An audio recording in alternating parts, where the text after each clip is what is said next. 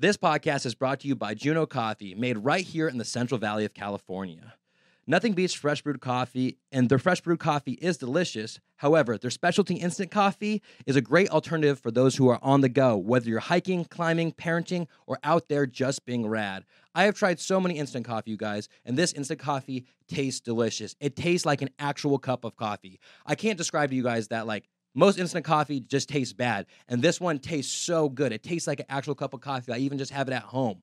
It's so good. So if you guys want to purchase their products, you can go find them at their website, drinkjunocoffee.com. Once again, that's at drinkjunocoffee.com, or follow them on Instagram. It's at drinkjuno. Go check them out. Nick's a cool dude. He runs his whole Drink Juno Coffee, and he's a great dude. Go check him out. Go support him, and thank you, Nick. This podcast is brought to you by Crybaby Wine. Proudly located in Fresno, Crybaby Wine offers you your favorite delicious tasting wines like Chardonnay, Cabernet, and everything in between. Not only do they offer these great tasting wines, but they also offer delicious de-alcoholized CBD wine. Infused with CBD and CBG, these wines help reduce anxiety, alleviate stress, and you can find their products at crybabywine.com. If you live in Fresno County, you'll receive free delivery. Once again, you can check them out at crybabywine.com or follow them on Instagram at crybabywinecalifornia. Thanks again, Crybaby. This podcast is brought to you by Blaker Brewing, the official beer of the podcast. Located in Atwater and Ceres, this brewery offers not only delicious tasting beer, but great events that bring the whole community together. So on November 23rd, make sure that your calendar is cleared for Friendsgiving 2022. It will be in Atwater at the Tarmac, and there will be beer, games, live music, cocktails, and much more. They also have a new cider coming out this month, and their Defoggin'licious is back as well. So check out their stuff on Instagram at Blaker Brewing or at Blaker Tarmac. Once again, it's at Blaker Brewing or at Blaker Tarmac. Thanks again, Blaker. This podcast is brought to you by Wooten Personal Training. You won't find the answer in a cute pair of leggings or in that new protein shake, but you will find it during your time at Wooten Personal Training. Justin empowers clients to identify their wellness goals and adjust their lifestyle to make health a priority and a reality. Justin offers one-on-one personal training as well as a small group training in a studio located in downtown Merced, and he just launched a new membership program. So if you guys have any questions about that, please contact Justin at 209-500-7323. Once again, it's 209-500-7323, or follow him on Instagram at Wooten Personal Training. Once again, that's at Wooten Personal Training. Thanks again, Justin. This podcast is brought to you by WorkNet and the Merced County Workforce Development Board. On this podcast, we often talk about how people from the Central Valley made it, either in a career or starting their own business. In Merced County, WorkNet provides people with career advice or job information and the training they might need in order to change careers. WorkNet services are provided through Merced County, and they are completely free, so it's a no-brainer, you guys. Now, if you guys are interested in taking advantage of this, you guys can check them out at worknetmerced.com. Once again, you guys, if you guys need help starting a new business, switching jobs, anything like that, they offer free help, and that is at worknetmerced.com. Thanks again, WorkNet. Thanks for tuning into the Central Valley Podcast, you guys. My name is Micah Diele. I'm the host of the show, and if you're new around here, this is a show where we highlight the talented individuals who live within the Central Valley of California, as well as people in general who are passionate about what they do. We have merch for sale. We have almonds, allergies, and asthma shirts, so if you're from the Central Valley, you get that reference. And we also have these cool hats, the pine and the palm tree, representing the center of California. Now, we do have a musical performance this week, and the musical performance is by none other than Jan Cash. Now, Jan Cash is a very talented dude. He was living in Merced for a while, and then he's actually from New York. So he's actually headed back to New York, but we did get him to come in here and do a Central Valley session for us. Now, Jan Cash is going to perform his song, Breath of Fresh Air. So please enjoy. I couldn't help but notice your pain. My pain? It runs deep. Share it with me. Yeah.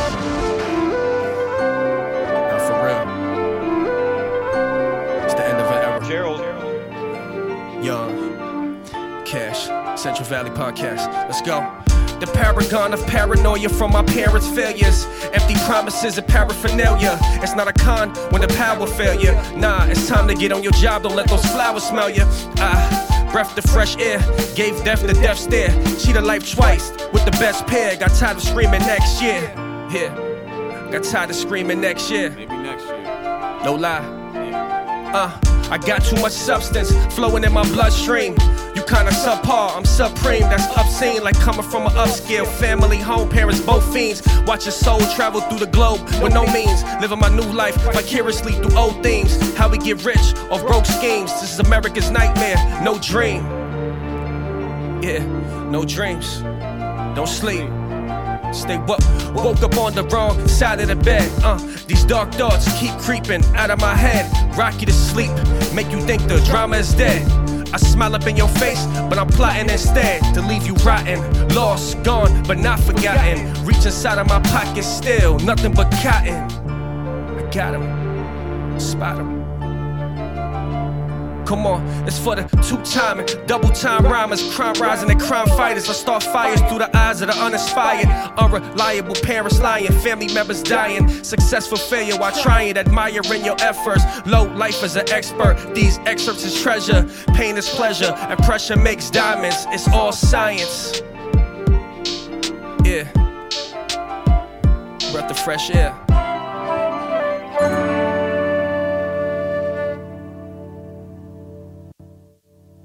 Well done, well done. Thank you so much for coming on, Jan Cash. You are a very talented individual, and I'm glad we got to link up while you were still here in Merced. If you guys want to go out there and support him, you can listen to his music on Spotify or Apple Music. Jan Cash is his name, Y-O-N Cash. And then you guys can also follow him on Instagram, jan.cash. It'll be right here for you. So please go out there, support him. He's a very talented artist, and I'm glad that our paths happened to cross. Now let's just jump into today's episode. Now today I'm joined by Rafa and Joaquin, and their Instagram names are better known as Visa and cking. They're both music video directors, photographers, just directors in general. They're very talented individuals, and I have been inspired by them for the past year. So what I wanted to do is I wanted to invite them on the podcast, and we kind of just nerd out about camera gear, about cameras, about settings, about just how we're each trying to not only build ourselves and make ourselves better as directors, but also build a business. And that's the whole aspect that I really enjoyed talking to them about, was the business aspect and how what we're doing and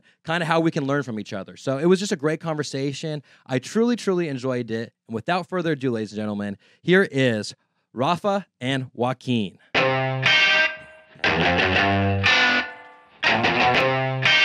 This is it. Real talk. Whatnot. Real talk. That's it. Real talk. Real talk. Real talk. Well, you guys want a beer? Sure. All right, do you want Honey Babies? We got Blaketoberfest, or like a peanut butter stout? I think I'm blonde ale. Blonde ale. I don't know. I'm not really an alcohol beer drinker like that, so. I'll do the peanut butter. Peanut butter? Yeah. Oh, all right. Oh. Oh. Shout out Blaker. Yep, shout out Blaker. Thank you. I guess I should make that sure that's on. Yeah, there we go. That's on camera. Sponsor. There we go. Taste test. All right, gentlemen. Cheers. Thank you guys for being here. I appreciate it. Bro. Fellow filmmakers and photographers and everybody else. Duffy, do you want a beer? Sorry. Have the peanut butter one? Yeah, I got you. I can't get up. Oh, this is good. Yeah. And I'm not just saying that. And not just saying that because it's a sponsor. It's not a paid ad. No, that's my favorite. Honey Babies right there. Yeah. It's like a good mixture. I like clear beer. Not more clear, but like not lighter. The darker ones, the lighter ones, yeah. like the Blue Moons. Yeah, and like Heffenweisen. That's almost like what that reminds me of. Yeah, that's a good one. Yeah, this is really good. Can I taste yours, Duffy? Yeah. And then why don't you guys introduce yourselves for people who are listening who may not know who you guys are? All right, I'll go first. My name is Rafa. I go by Visa. I'm a photographer / filmmaker based in Central Valley. And I shoot with Canon. You want to bring that out? No, it's okay right now. You're good, yeah. Cool. My name is Joaquin Rodriguez. I'm a filmmaker / entrepreneur from Manteca, California. I'm 26 years old. And I shoot a lot of films. A lot of different ways. Yeah, dude. And so I first saw your work, Dallas, by Don Quez. Oh yeah. Yeah. That video is so fucking sick, dude. That video's sick. And then I first saw your work. It was the 87 video. Oh. Yeah, that video's sick. That dude. video is like, I was just gonna repost it because You should. that's my most slept on like low key video, Dude. and we put so much work into that. That shit's sick. That shit's Thank sick. you. And that's like the like I think I probably saw you guys on Instagram or something like that, and then I like was like, oh, let me check it out because I do photography, videography too, and then I was like, oh, these guys are fucking sick. But like you guys are Appreciate it. 26. You guys are so young. I feel. I mean, I'm only 29, but I feel like I'm almost 30. You know what I mean? We're getting there. I feel like. Yeah, we all are. And so years. how did you guys get into it? Into photography, videography? You want to go first? Rock, paper, scissors, or I'll go first. Every question we'll do rock, paper, scissors. We'll keep a tally of it. So for me, it was kind of just always around, like the film cameras and the VHS recorder. Growing up, my parents always had that just lying around. I'd pick them up, mess around with them. VHS. I still have that same VHS camera that The one that like you put a VHS tape in the it. little cassette. I think. Oh, it's the little cassette ones. 8. Do you remember the big ones? Like my parents used to have a camcorder, but you would just put a VHS in it. actual VHS. Yeah, Yeah, actual no. VHS, and it would record on it. No, we had the little ones. Yeah, like the cassettes. tapes. Yeah, that's I right. actually still have that, and I've actually filmed. At 87. Yeah. I actually used that same camera that my parents had filming like us growing up. I used that same camera for that video. That's dope. Yeah, so started doing that, and then throughout high school, I ended up getting like a this little Nikon. Mm-hmm. I think that's where everybody's. Fuck Nike. I'm just kidding. Started there, just recording, just friends doing dumb stuff. You know? Yeah. I think that's where everybody. That's what starts. everybody does. Yeah, that's for sure what everybody does. It just kind of. I was like super inspired by Tumblr back then. Oh, okay. It wasn't Yeah, like yeah. MySpace. It wasn't Facebook for me. It was I remember Tumblr. Tumblr. It was like your own little website. Yeah, basically, yeah. It was right? like a bunch of just different like super aesthetic photos that people would like curate on like these like blogs. Yeah. And that's kind of what got me into it and shooting more of like the film style stuff. So yeah, I've just been rocking since then. Since then, so Yeah. pretty much like since high school, you've been kind of Yeah, right dabbling after high with school. it, and then right after high school, you jumped into it. Yeah, more serious. It wasn't until like 2000, a little bit before COVID, where I was like doing it more serious, and then COVID was just kind of like the staple. Like, I'm gonna do this full time. That's exactly what happened with me too. It's just like I picked it all up in 2019 basically, and then COVID happened, and I just doubled down on Yeah. it pretty much. It's like I have time. What else am I gonna do with it? Full send. Yeah, exactly. Full send. How about you, Keen? So, originally it was music. We wanted to do music, but after a while it was like, well, let's just stay in that lane. You know what I'm saying? But we first started like, it was like kind of like you. We were just filming random stuff. Our boys had cameras. We would go to the sideshows and street races. We had a page called Central Valley Racing back in like 2015. And we would just go do street races and all that stuff, film it and stuff. And then from there, kind of, we had one friend that started doing music. So we kind of teamed up, started our brand, Three King Productions. And then we were shooting his music videos, and then he would put us onto his homies. And then between the three of us, we were just kind of shooting a lot of music videos. And then 2018, we kind of just, everyone went off, did their own thing, and I kept going. I took the name, I took the brand. Yeah, I started it. I came up with the logo, and then I took it. it's funny because it was three of us. It was my boy King Louie, and it was my boy Third, and it was me. Oh, is that why it's called Three King? Because it was Third and Louie, King Louie, so it was like Three King.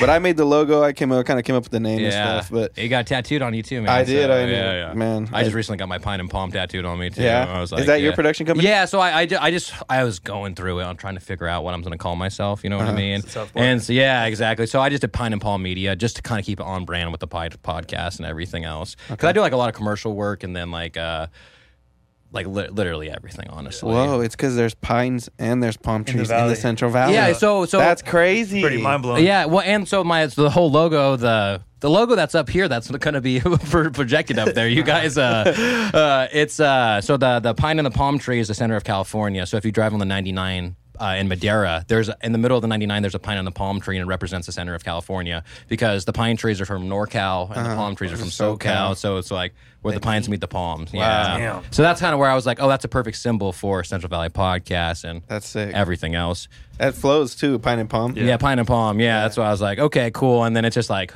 but it's like I built up my Central Valley Podcast Instagram so much that like it's so daunting to try to like post and just try to post. It's like I still do work, but it's just like I don't post it. You know what I mean? Like it's just Because then I'm like, well, I can't post on my podcast page, post it on this, but you know what I mean? But I want people to see it. Like, you know. Social media is exhausting. Dude, it is. Even a post sometimes, especially with the podcast, it's like, new episode. Like, I don't know. It's like sometimes it takes you 15 minutes to even post it. And I'm like. Yeah, and then you sit there after 15 minutes like, damn, I really want to post this right now. Is this right? Yeah. Save it as a draft and then come back to it later. Yeah, exactly. Month later. Exactly. And I got into, so I first started getting into it in high school, like you guys. And do you remember the flip cameras? Do you guys remember those? So, like, that's what me and my buddy had a YouTube channel, and it was like Lonely Island inspired us, you know what I mean? And so, like, we would make funny videos. And so we had like 12 or 15 weeks in a row of like making a video and editing it. And then, like, I was like, oh, I want to do that. And then I told my parents, and my mom, for multiple other reasons, they like deterred me from doing it. And like, so I went to school for like 6 years, and I was going to become a teacher. I was going to become like a history teacher. That's what I thought I wanted to do. And then I graduated in 2018, and I kind of took a road trip, and I took this, like, my first camera I ever tried to shoot on was like a little Canon power shot, like the ones you can zoom in and stuff like that. Yep. Exactly. So I took that like on a road trip with me and my now wife, and we went like all over to like Utah, like Las Vegas, like Arizona, a whole bunch of places. I made a cool little video, and then I was like, oh yeah, I like doing this stuff. And then in 2019, I saw this thing that I was like, make a video about your dream job. And like, so I like wrote a little script, and I hit up my buddy Jimmy, who we were talking about earlier, and he was already into photography, videography. Like, he's so good. And hit him up, and then we linked up, did that one video, and since then, like, 2020 hit, and like I've just been head down trying to do it. And so February this year is when I started doing it full time. So it's like cool that like in like 2.5 years, like. Yeah, and I realized I was a substitute for 4 years. I realized I didn't want to be a teacher. What grade? High school. Ooh. But like, I'd rather be high school than little kids. Little kids are scared of you. Yeah. Like you could yell at them. High schoolers opposite. You cannot yell at them. They will be like, "What?" They're like, "Bitch, what?" Like, you know what I mean? But I would just go in and be like, "Your assignments in Google Classroom. If you need me, let me know." Were you the cool teacher? Yeah, I was cool like literally so chill. That's, like people would, like, I remember kids threw like a bouncy ball on my head, and I was like, I didn't know who did it, and like I'm not gonna like. I was like, hey. Come on, like that's it. Like I'm not gonna do anything. Like I'm like, whatever. But then that's how I kind of got into it as well. And then kind of just put like you guys. Once you kind of find your group, put your head down, and you're like, all right, I'm gonna do this. Yeah, that's a big jump. Yeah, big career change for sure. Yeah, it is. But I'm happy to like I've been busier, made more money doing this than I have in anything else in my life. Good. So More it's fun like, too. Yeah, way more fun. And that's the thing too. Like people niche down, and I think it's important to niche down a certain amount, you know what I mean? But I like the fact that I can have like a family photo shoot and then go film like a music video. And then I do a lot of work for like Sisters of the Valley, the Weed Nuns. Have you guys ever seen them? So like they're, quote, these nuns who like smoke. Pull up the Sisters of the Valley. I think I seen when I was going through the yeah. So they're what they call themselves weed nuns, and they're nuns that I mean they're not really technically nuns. But they grow CBD weed and they sell CBD products. But like I do, I'm their personal photographer. So like I've been on like on a whole road trip with them, like where like all inclusive, paid for and stuff like that. But it's just like photography takes you in the most random, like you know what I mean? Like what are some of your guys' like most random, like you know what I mean? Like you just find yourself, you're like, how the fuck am I doing this? Like I'm getting paid to do this. I went to Hawaii. That's dope. That was a good one. I went to Mexico for a week. That one was fun. We shoot a music video. Damn, for a week too. For a week, yeah. That's sick. First time I had met the guys too. And now we shoot a lot of videos. Los del Puerto. fire. That's sick. Yeah, they hit me on Instagram just the day of. The next day we were already in Tijuana on a flight. Damn. Crazy. That's like so spur of the moment. Yeah. I don't know about you. Damn, bro. For me, it's probably been just concerts. I've seen. I like I've seen some of your like highlight reels of concerts and stuff. Yeah, like I don't that. do them much, but sometimes it's like you're like at the front. You're like right in front of the stage with these artists. And You're then, between like, the right. Yeah, you look back. Yeah, and it's like you just see all these people, and it's like, damn, like people like. I'm getting paid to do this. Yeah, it's a trip. yeah. Because I like going to concerts, and it's like I've spent not too crazy amount, but I've spent. Yeah, I know what you mean. Any concert tickets are expensive. Yeah, and then to just be getting paid to be there. It's yeah, you're crazy. like, yeah, exactly. Pretty surreal. That's dope. It's cool, but it also does kind of ruin the experience for the after. Like now, I don't like going to concerts As unless much? I'm working them. because I don't like standing in line. I don't like standing in the crowd. You know what I'm saying? Like, Where's my pass? You can get you can go work there and like get the benefit of like being close to the stage, like without having to go through the hassle of like anything else. You know what I mean?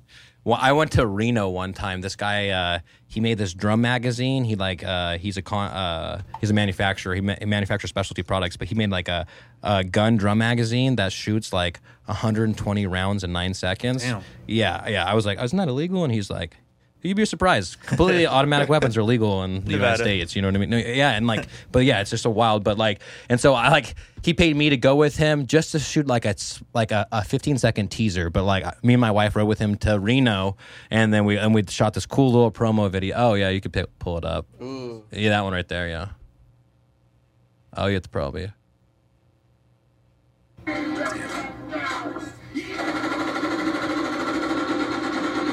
But like, yeah, like, and like a fucking fully automatic weapon costs like over 20 G's apparently.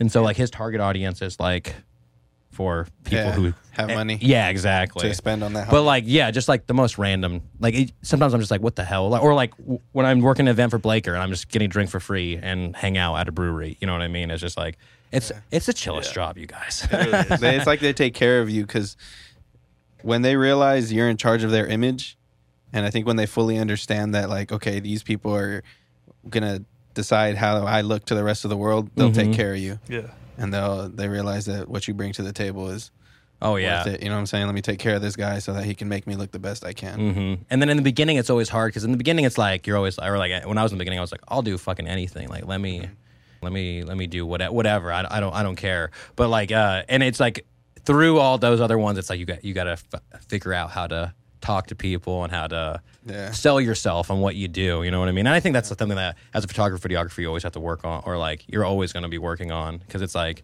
sometimes I'm always like, oh, I should have charged more, or like, and then I'll say a price and they're like, yeah, no problem, and I'm like, I should have charged more. What the hell? Yeah, what the hell? What the hell? And then how did you get your name, the Visa? One of my boys was actually helping me come up with the graffiti name. Oh, okay. This was in high school. You're clean. Tag? Yeah, this was in high school, though. Okay. So we were just, like, coming up with something, and he would just, like, put letters together and then show me. And I'm like, you know what? I like that. It's super simple, 4 letters, and it just, like... It looks hella clean, honestly. Like, thank you. It looks super clean. Yeah, so it was just, like, my writing name. And then from there, it's like, I figured that doing video, doing all this stuff is still art in a sense. So it's like, why not just keep my artist name? And it's different. I never really wanted like I don't want to say it's generic, but you know, it's like, it would be like my full name, like Raphael Verdin Photography. You know what I mean? Yeah. I just feel like that's I don't want to say basic. I don't want to offend nobody, but, no, but I know what a you little mean. Too basic. Yeah, you know? I know what you mean. Yeah. It's like branding, bro. You're basically branding yourself. Yeah, I just want to do it a little different. Yeah. I mean, it might be harder. Like I might not pop up on like the search. Yeah, words and but stuff. if someone typed in Raphael, how many Rafas? Yeah. You know what I mean? If you type in VII, I don't think too many more people are popping up. Yeah, I mean, if I could have just the Visa account, I would, but I guess it's like a German rock band or something. Oh, really? Yeah, so I can't. So VIZA? Your Instagram is 3 eyes, huh? Yeah, it's 3 eyes because of that same reason. Oh, okay. I didn't even realize that. Yeah, but any new platform that comes up, though, I'm beating them to it. They got to pay me if they want it back. So, but your logo's with 2 eyes, right? No, logo's just one. One eye. Oh, okay. I think I just see your name on Instagram, so I just instantly think. Yeah, I like your logo. I like how the eye is hidden in the. It looks hella clean in the lettering. Yeah, I never noticed it. I was like VZA, and then I looked at it again. And I was like, oh, there's an I in there in the negative space. Oh, I don't think I even realized that until right. Yeah. I just assumed that it was hiding in there somewhere else. I think. Yeah, shout out my boy Angel. He did that. Who did that? One of my boys. He just sent it to me. Does he do graphic designs like that? Yeah, he still does, and he sent it to me, and I'm like, bro. So he came up with a little logo? Yeah. You had the name? I'm making a hat right now. Dude. Yeah. I'm saying that. When I look at your logo, I'm like, man, that logo looks really fucking cool. You should just brand that logo too. Like make some merch. Stamp it. I have hats. Oh, you have hats and stuff? I didn't really think anybody would want to wear a hat with like my logo on it, but sure enough, I had a bunch of friends like hitting me up like, yo, I want one. I'm like, oh, fuck.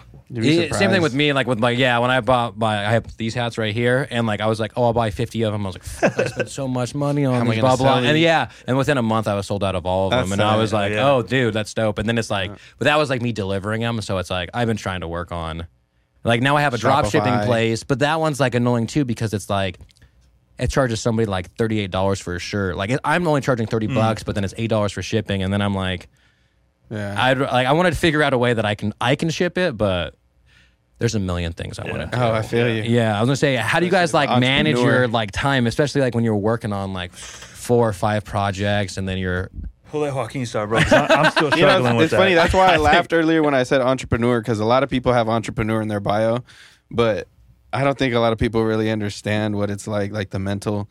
It's like let's say you have a 9 to 5, right? You at 5 o'clock, you get to turn it off and go home.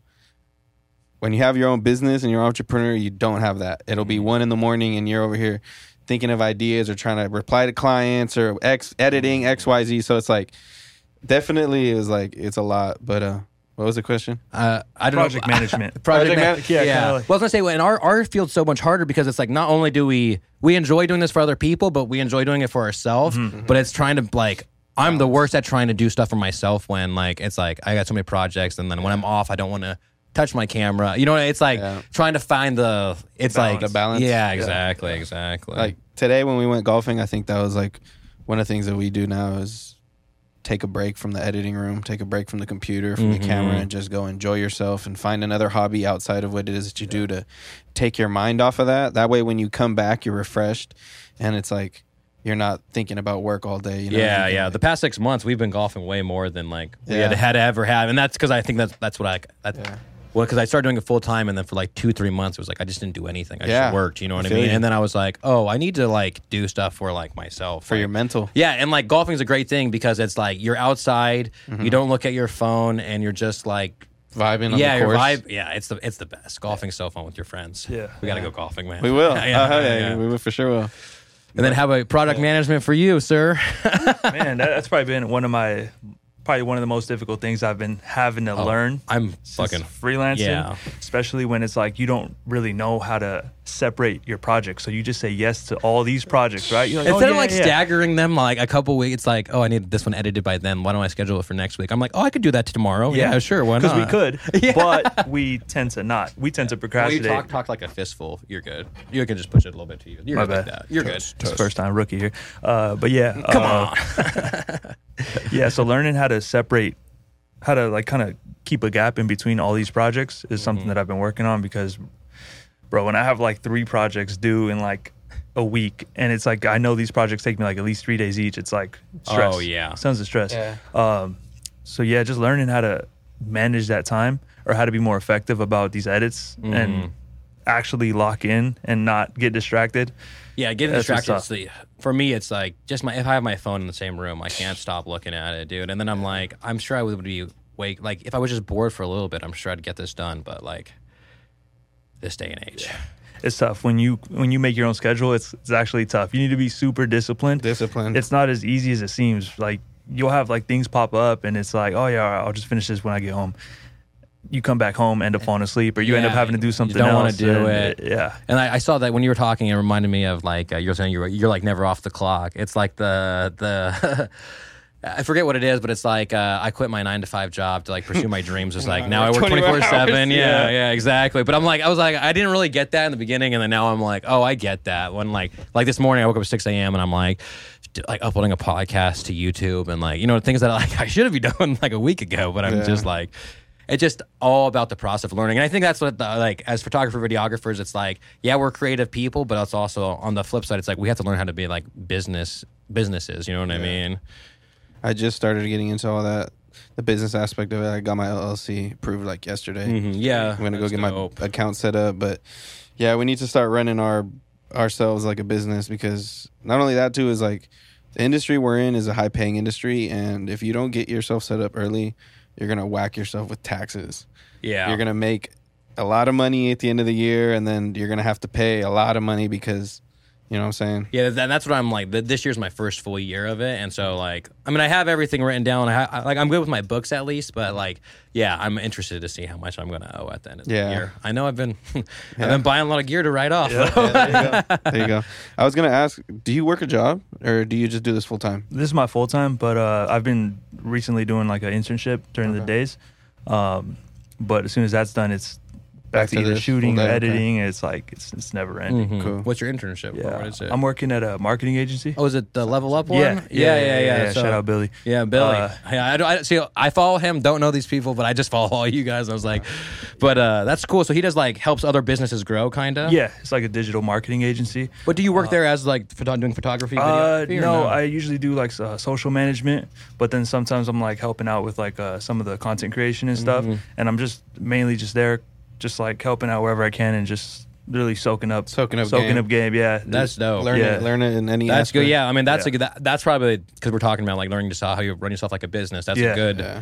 thing to be around. Yeah, You know what I mean? definitely. Because you're kind of learning from all these other businesses and things and what's working, what's not, Yeah. and everything like that. Yeah, and it's super important. I think like learning how, learning the difference between like creating content just to make content that looks good and creating content that's actually going to be effective for the business. Yeah. That's once I kind of like realized that there's a difference, it just changed everything. It changed it when you're presenting yourself to a client. It's like what you're pitching to them. It's like, look, I'm not here to just That's make the you thing look I need good. to work on the most is like how to pitch myself because sometimes I'm just too casual. Like because I'm just a bro. You know what I mean? Yeah. So if it's like another guy, like I bro out too much before it when I like You gotta remember it's business. yeah, business yeah. first and then Yeah. bro it Yeah. after.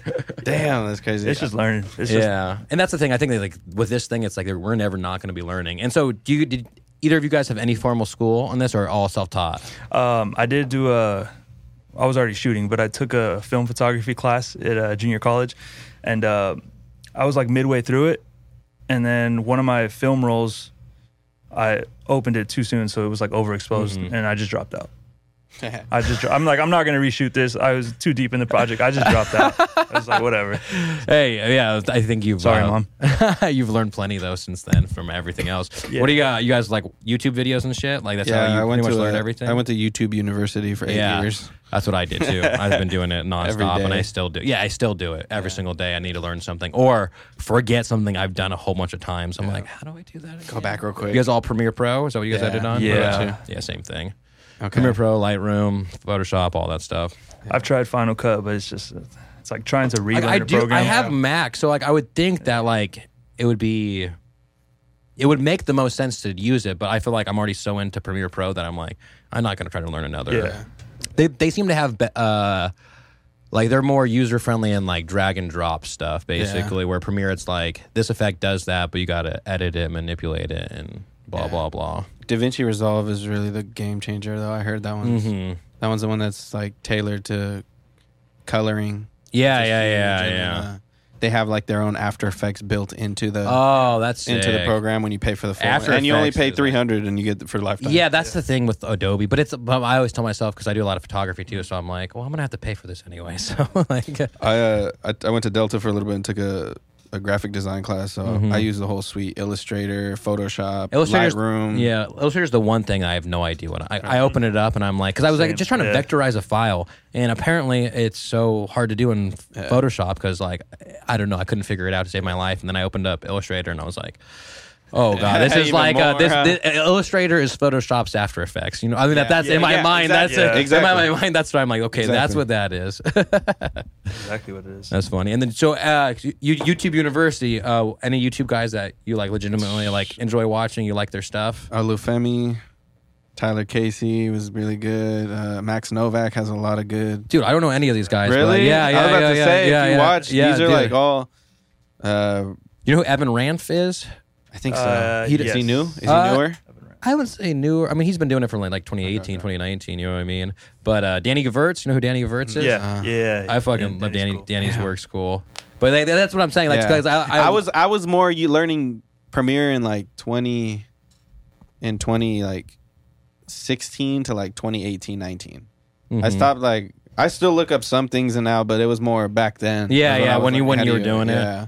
So was it was Peter like, McKinnon even a thing back then, bro? Not really. I mean, he Dude, was there, but it was Casey Neistat was the Oh, guy. that was When he was dropping everyday vlogs. Yeah. that was the era where I was like really. And it's I was crazy trying to do think vlogs. like when you look back, like you're like, oh man, that's still early YouTube. Because now it seems like it's like, I mean, a little daunting when there's so many channels and people. And like, I a think lot now. like I would love to have a YouTube channel where I do photography, videography stuff, Uh-huh. but I just don't have enough fucking time. I feel like, you know what I mean? Like that's why I'm always give props to all those people who are like, have time to do that. yeah, doing all that other stuff. You've been trying to do stuff, right? Yeah, recently? but it's like you were saying, man, when you got 2 music videos that you shot this week, and then I shot this BTS vlog too. It's like, I got to get these 2 videos that they paid me to finish first before I can touch this one. But I'm starting to realize now it's a lot of delegating.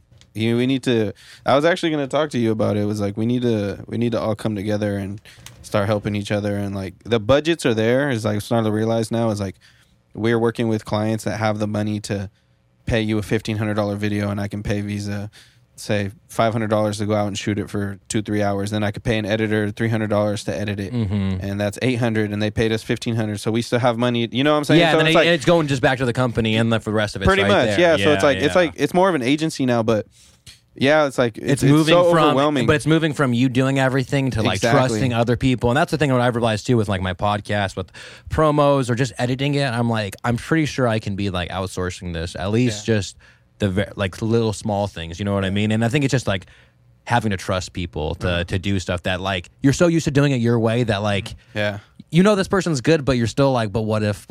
Yeah, but I've had the same thought too. But I think it goes back to, instead of like trusting if they could do the job, trusting yourself. Like, am I able to instruct them the correct way? Am I able to give good enough instructions for them to follow and execute what I need done? Ideally, though, it's like, I shouldn't have to teach you how to edit if you're an editor already. You know what I'm saying? I'm going to go look for somebody that is an editor already so that I don't need to teach him. I can teach this. Let's say this kid wants to be an editor, right? I can teach you how to do it, but it's going to take some time. You know what I'm saying? I'd rather hire someone that's confident in their abilities. See, it's delegating, but it's also like a professional. You know what I'm saying? Like, I'm going to let the DP that's going to come out and shoot for my video, let him do his thing, because I know he's a professional. I know he knows what he's doing. I don't have to worry about that. I'm not gonna waste my time worrying about that, because he can do that, or grip or lighting or whatever. So it's like, as an editor, it's like, if you're an editor and I'm gonna hire you because I know you know what you're doing, like even maybe sometimes better than me. I got a buddy, Ski Mob, that I'm gonna hire him now. He's nice. And I know he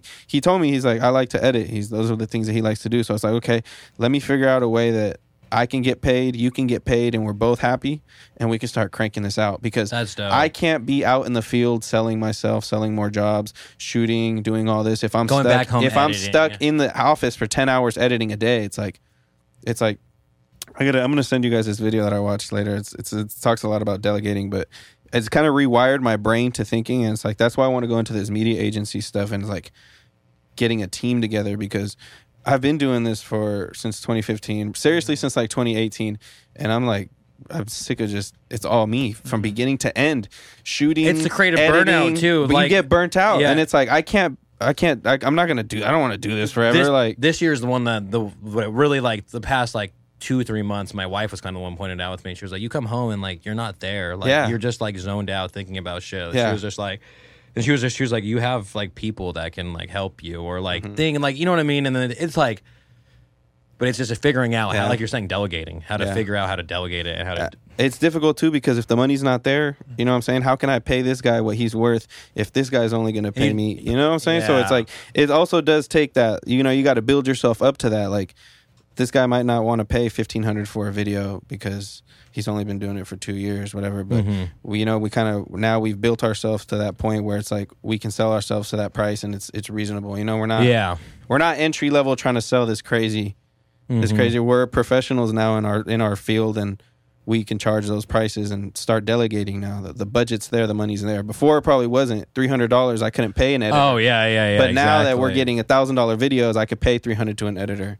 Yeah, so exactly. It's like, it took time to get Especially there, but if you're now gonna go that out we're and get shoot, there, if you go like for 1,000, it's like if you go and shoot, it's like okay, well, yeah, it makes sense, you know. Yeah, like I'm okay with giving $300 to the editor. When people are just like really enjoy editing that much, like don't get me wrong, I enjoy editing, but I wouldn't want to edit other people's stuff that much. I don't know, like because. Like if I'm shooting something, I'm familiar with my footage that I shot. You know what I mean? But like when somebody else gave me like, even if it's like a real estate house, like somebody else gave me their footage to edit that. It's just like I have to go through it and actually like watch it all, and like I do that with my own, but not. I know the shots that I got versus like doing it. I feel like that's because you're coming from a standpoint that you shoot it all, but. Now think there's an editor that doesn't like to shoot. He doesn't like to leave his house. He doesn't like to go out into the workplace and meet people and have to connect. You know what I'm saying? He just likes to be in his zone at his computer all day and cut footage. Yeah, that's true. It's like, and that's why I say it's good to hire professionals and people that love to do what they do, because if you're passionate about what you do and you're a passionate editor and you love that, you love telling story with film and you know how to cut things in the right way and stuff, I'm going to give it to you and let you do your thing. Just like the client's going to give it to me and let me film it. You know what I'm saying? And I'm going to give it to the editor and let him do his thing. And then so on and so forth. Like, I think it's starting to realize, like, these bigger productions and these bigger shoots, it's not one guy behind the scenes. It's like 30 people. Yeah, and that's the thing that I haven't been able to like work on anything that's like a higher production like that. You know what I mean? And so it's like all I know is everything that I've taught myself that I do. You know what I mean? And so it's just like trying to take that next step into like doing other things with like you're saying, when there's 20 people working on a set, or even 10 people, 5 people working on a set. You know what I mean? Like it's just it relieves the pressure off.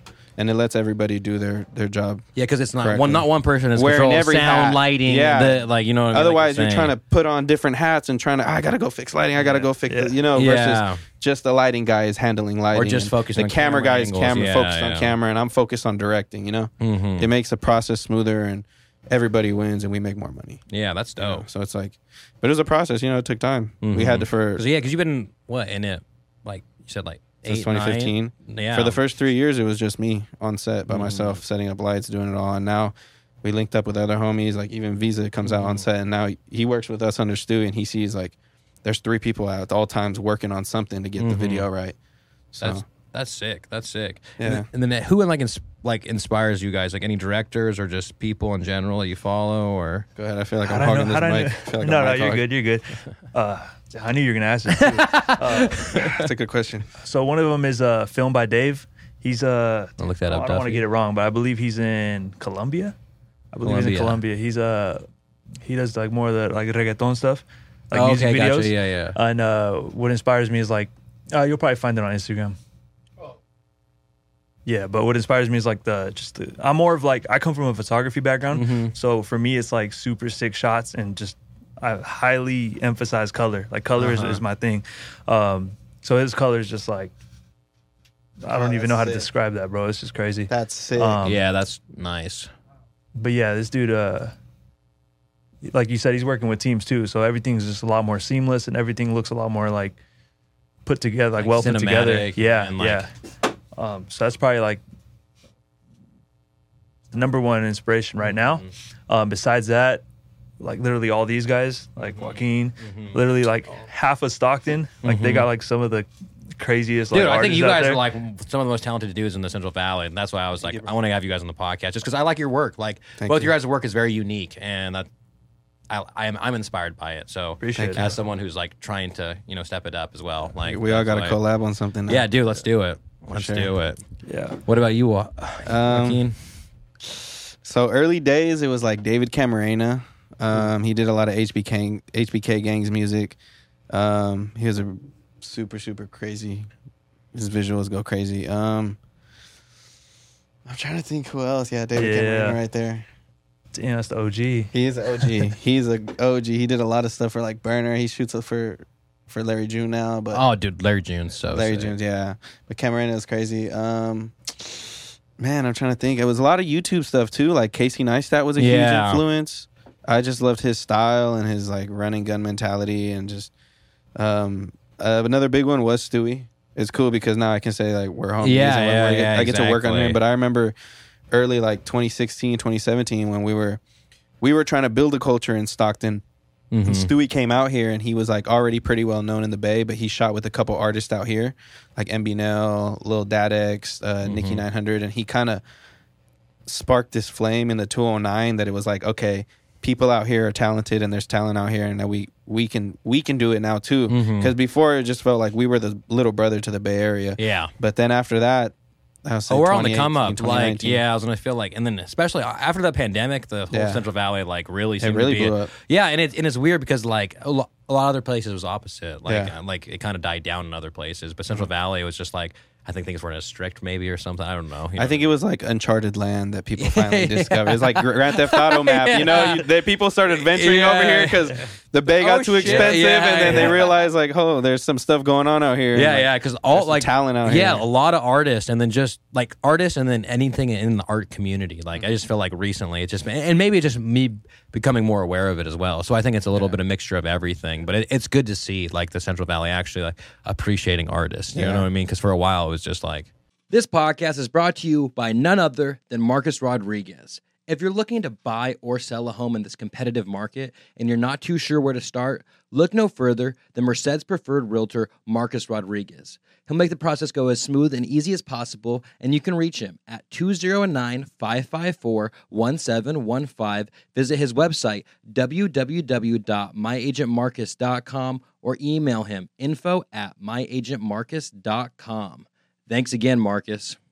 This podcast is brought to you by Thor. If you're looking to get a tattoo in the Central Valley area and you're not too sure where to start, look no further than this dude right here. He's a versatile artist that specializes in black and gray realism. He's located in Merced at the Merced Tattoo and Piercing Company, and if you'd like to get in contact with him, the best thing you can do is stop by the shop in the beginning of the month in person and make an appointment, and if not, you can follow him on Instagram. That's @_Thor with 5 E's. Once again, that's @_THOREEEEE. Thanks again, Thor. Are you thinking about that giant pile of junk in your backyard and you don't know what to do with it? Well, stop right there. Look no further than Scott Levacy, owner of Be Junk Free Merced. Everybody has stuff that's taking up space, but not everybody has time or equipment to do something about it. That's where Scott Levacy comes in. If you have junk overtaking your garage, yard, that spare room, or even a storage unit, give Be Junk Free Merced a call at 209-233-1519. Once again, that's 209-233-1519. Thanks again, Scott. I think connection too is like community. We're all starting to link up now, and like all the photographers and videographers are starting to realize that, like I said, this is a team sport. You know what I'm saying? If you got more people on your team, the better, the more easier it's going to flow. And there's money out there for everybody to win. We can do it. So we just got to kind of team up.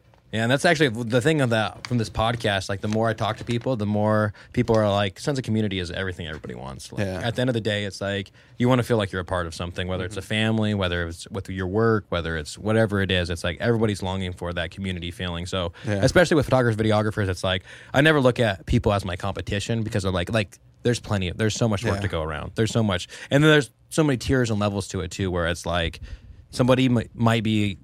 They're going to be getting higher paying jobs where maybe you need to work up to get those higher paying jobs, but like you're going to be able to learn and grow from everything. You know what I mean? I think it's all comes with time. It's all about like just trying a bunch of different stuff, working with different people. Like there could be like, for example, like we shoot some stuff that's the same, but then we each shoot our own different things. So it's just like, just collabing, just getting to try different style shoots and seeing what you like, seeing where you fit. And So I did some collaborations in 2020, and I haven't stopped working with them since. You know, I met my buddy Ernst Perez. He's another really very talented videographer from out here. And man, ever since I met him at a Don Quest shoot, we shot a video for Don Quest. Dude, Don Quest is so sick. I want to get Don Quest on the podcast. We can do it. Dude, I'll talk to we'll him talk after. Yeah. I'm sure he's down. We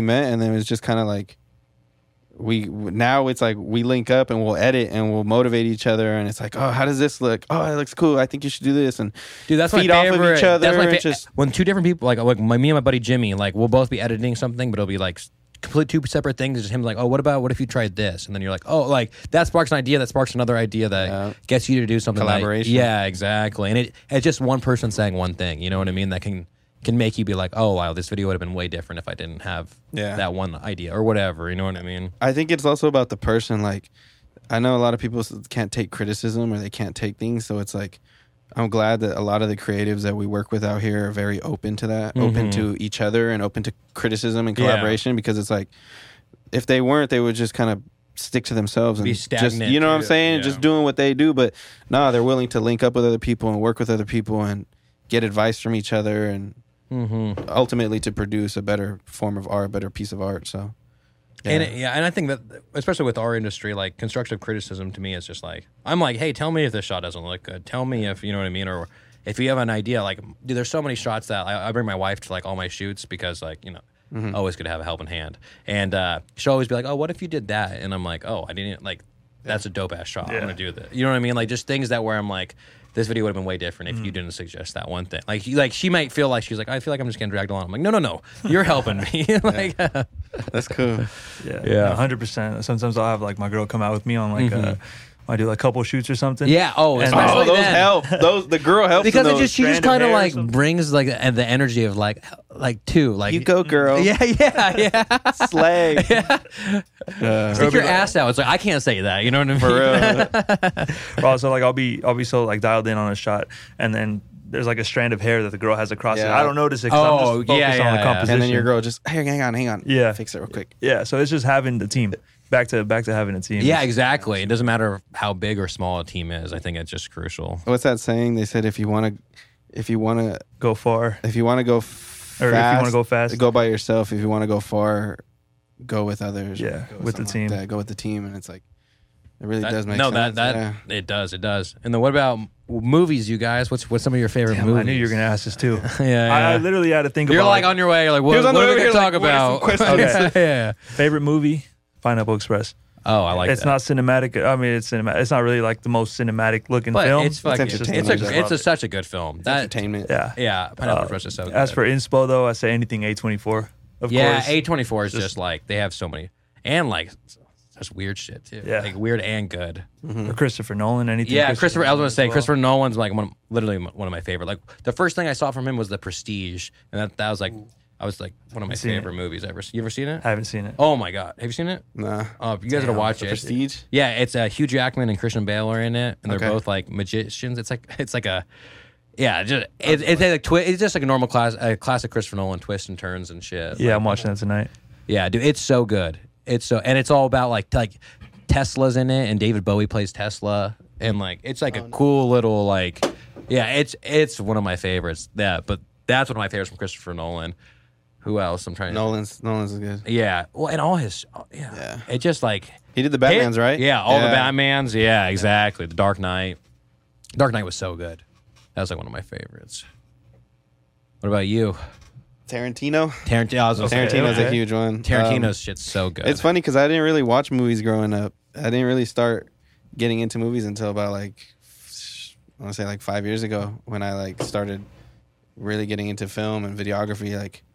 I don't know. It was weird. Like, just didn't really watch them. My parents were very Catholic growing up, so I wasn't allowed to watch like Pineapple Express until I was already like almost 18 or like Friday. I didn't see Friday until I was like 20. I was raised in a super Christian household. Like, my mom was like, "You're not watching PG-13 movies till you're 13." And I was like, "What the fuck?" Like, we didn't even go to my 13. After. You got to be 18 to watch a PG-13 movie in this house. But no, definitely Tarantino's crazy. I like Jonah Hill's mid 90s. Have you guys seen mid 90s? I heard that one's really good. Dude, that one's really... It's just like nostalgic. Anything that's kind of like nostalgic is like right up my alley, honestly. What's that fool's name from Key and Peele? Oh, Jordan? Jordan's movies a bit lately have been going crazy. Yeah, and it's like... It's why like you wouldn't expect... Like when you watch Key and Peele, like where you learned or where you like found him at, I'm like, did not expect all this. Yeah. Like, you know what I mean? And I'm like, is he the... I don't know. Yeah. Nope was good. I haven't seen Nope. I haven't seen Nope yet either. It was good. It was just a little all over the place, but it was pretty good. Us was good. Get Out, obviously, classic. Get Out was so good. Key and Peele was funny though. Oh, that was a good show. Yeah, that's why I feel like, and then like recent. I mean, have you guys ever seen the show I Think You Should Leave? It's on Netflix. No. When you guys go home, you got to watch it. It's like me and this guy cannot stop fucking quoting this show to each other. It's a sketch comedy show, so it's just like 5 minute and then a new sketch, and it's like a 20-minute show. Okay. Yeah, I like those shows. Yeah. So just Key and Peele. It's basically like a new version, a different version of Key and Peele, but it is so fucking funny. Like it's like some of them you're like, what the fuck? Like it's not funny, and then other ones it's like, Yeah. I cannot stop fucking laughing. Did you watch Game of Thrones? I've not. No. What about Narcos? No. Yeah. Damn. See, like movies, I didn't really watch a lot of movies. I did watch a lot of TV, like Breaking Bad too. I haven't either. What about Ozark? Anybody Ozark? I did watch a little bit of that one. Dude, Ozark. Good. I got COVID and I watched all 4 seasons of Ozark, and like that shit is so crazy. Is it still going? No, they just ended it on the 4th season. Okay. But it's like it's so good. It's I feel like it's like a Narcos vibe though. Yeah. Like the same. Yeah. Suburban. Yeah, exactly. Yeah, Lake House. Yeah, I haven't started a Game of Thrones. I was gonna actually hit you up because I seen you posted it. Yeah. I think I watched like the first episode, and then I kind of just. It's slow, but it's one of those shows that it's got a lot of things going on in a bunch of different places in the map. Yeah, so it's like jumping around, and then eventually all of them cross paths, and then they all come back in together. It's yeah. My wife loves Game of Thrones. She's like the biggest fan. I always just felt like I was so late to it. Like same thing with Breaking Bad. It was like I was interested in it when it ended, and then now I'm like. It's one of those things where it's like 20-minute shows I can do, but like if it's an hour long, I'm gonna end up looking at my phone and then wait, what the fuck happened? And then I mean, it's just all my excuses of why I don't watch it. But yeah, same thing. I feel like if the first episode doesn't hook me right away, it's a wrap. I'm just on to the next. I feel that. Yeah, and honestly, like I started Ozark multiple times, but then like when I got COVID, I was like, I'm double down on this shit right now. That was like, me with Breaking Bad. Yeah. I watched it and I was like, this was whatever, and I came back like 2 weeks later and I was like, all right, let me give it another chance. Yeah. Did you fucking zoom through watching it? Yeah, I was one of those like binge. I have to watch like 3-4 episodes a day. Yeah. Because I'm already in my room all day, so it's like let's just let it run. You know what I'm saying? That was the same thing with me for Ozark, or me and my wife, because we both got COVID together. We went through in a week. We watched 4 seasons. Oh man! And like, but we had nothing else to do, so it was like fucking. You're being safe. Yeah, we were. You were doing the responsible thing. Yeah, and I really did feel like shit. Honestly, I was like, oh man, fuck. Yeah. Crazy. I'm trying to think what other ones. Ridley Scott, you watch any Alien movies? Have you guys ever seen the original Alien movie? You guys got to watch. It's like it's made in the 70s, but it's still like Alien versus Predator? Yeah, so it's that Alien, the original though, where that one came from. Oh, okay. And so it's like Sigourney Weaver's in it and stuff. So like it's crazy because it's a 70s movie, but like it's like 79 or something. Look up when the first Alien movie was, but it's like. It kind of feels like it's like a not modern day. Like it doesn't seem like it was filmed that long ago. 79? Yeah. Damn. It's hard for me to watch older movies knowing what I know now about like film and everything. But this is one of the ones where it's like you're almost like, what the fuck? Like how can I not tell that it wasn't like it was generally like you can tell if it's an 80s movie. Yeah. You know what I mean? Because 80s movies are like it's like Rocky 1 and then Rocky 3. There's a fucking robot cooking dinner and stuff. I'm like, what the fuck's going on right now? No, this was ahead of its time. Yeah, for sure. And Ridley Scott still does like the Alien movies and like Prometheus, all those ones from space sci-fi. Yeah, anything space sci-fi. I feel like there's other space movies I fucking like, but I can't even think. It's like one of those things where I'm asking you guys and I'm like, who do I like? I can't fucking think of anybody. Yeah. But then and then Clint Eastwood shit too. Like like Gran Torino. Have you guys ever seen that movie? Yeah, that's a great movie. Yeah, and it's one of those things where it's like I saw that movie way long after I came out and I was like so compelled by it. I was like, this is such a good movie. Mm-hmm. Like there's an old movie that I really liked as a kid. It was Under the Same Moon.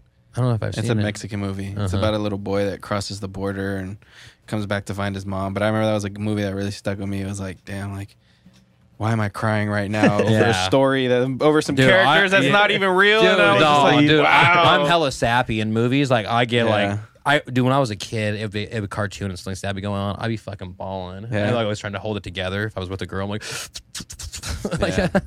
I think Marley and Me destroyed me the worst. Oh yeah, everybody has a soft spot. Marley, you never seen Marley and Me? Dog one? With the golden retriever? I wouldn't be able to watch that, bro. I got a soft spot for dogs. Dude, me too, dude. We have like 2 half Shar-Pei, half pit bulls. So Shar-Pei are the dogs with all the rolls on them, and then half pit bulls. But like one of them's 5, but he just started getting hip problems, and it's like. It's so sad. But like Moose can't even jump up into the Jeep anymore without like he'll like pull something and he starts like whining and stuff like that. So but now but he's like such a good dog that like we'll walk to the Jeep and then he'll just like stand there, wait for me to pick him up like and stuff like that. But yeah, that's like why Marley and Me is like so. Yeah, it's one of the. It's a hard one. Yeah, you guys have dogs or anything? Max. Yeah, just got a bunch of Yorkies. Oh, Yorkies, huh? I got a Silver Lab. Oh, Silver Maximus. Lab. Maximus. That's a good dog name. My sister taught him parkour and a whole bunch of shit. Really? What does the dog do for parkour? He does like rebounds off the wall. He'll like jump into the bed of the truck and like cook himself on and crawl in. She's teaching him a backflip right now. Like, damn, I how, gotta he's see pretty that. young or what? my is little he? sister, yeah, she's a freshman right now, but I don't know. It's weird. That's her best friend, and she's like trying to teach him all these cool. They're amazing. Yeah, that's dope, dude. I love dogs. Yeah. That's cool. And then, so these I have like some random questions, but it's just like filmmaker questions, but like gimbal or handheld. And obviously, there's a time and place for both. But if you're gonna pick one, You go first. Man, I feel like for a long time I was so reliant on the gimbal, and I think I still am. That it's like, let me shoot some handheld shit now because I need to. That's literally I need the to work phase out I'm more going in muscles, right now you know, too. like- Of just like not becoming reliant on the gimbal. Yeah. Because you get so used to it. And it just feel like it makes everything too easy. Like, you know what I'm saying? And it's like, we got to remember that at the end of the day, we're telling a story. And the gimbal isn't the best way to tell a story. If you want to show panic, you're not going to put the gimbal on and somebody, you know, you want a handheld and shake. And, you know, so it's like when you start realizing that these tools are used for specific things, it's like there's a really good YouTube channel called Studio Binder, and they do a lot of breakdowns with like what is camera movements, what they're called, what they do, what emotions and I've been watching them for a long time, and now I'm starting to realize like, okay, maybe for this. Oh, I've watched their videos before. And like if you go to their playlists and then go to the shot list. Calling the shots or how they shot it? There's one called the shot list. The shot list, yeah. So this is just like the ultimate guide to like shot and compositions, and then camera angles, and then lenses, and camera gear, and camera movement. And so it's like you watch these and you kind of realize like, okay, how much more there is to it. Yeah, and it's like there's everything is. These filmmakers have this down, and when they tell a story, they know what lenses to pick to what emotion you want to convey. Yeah. So it's like, yeah, it's cool now.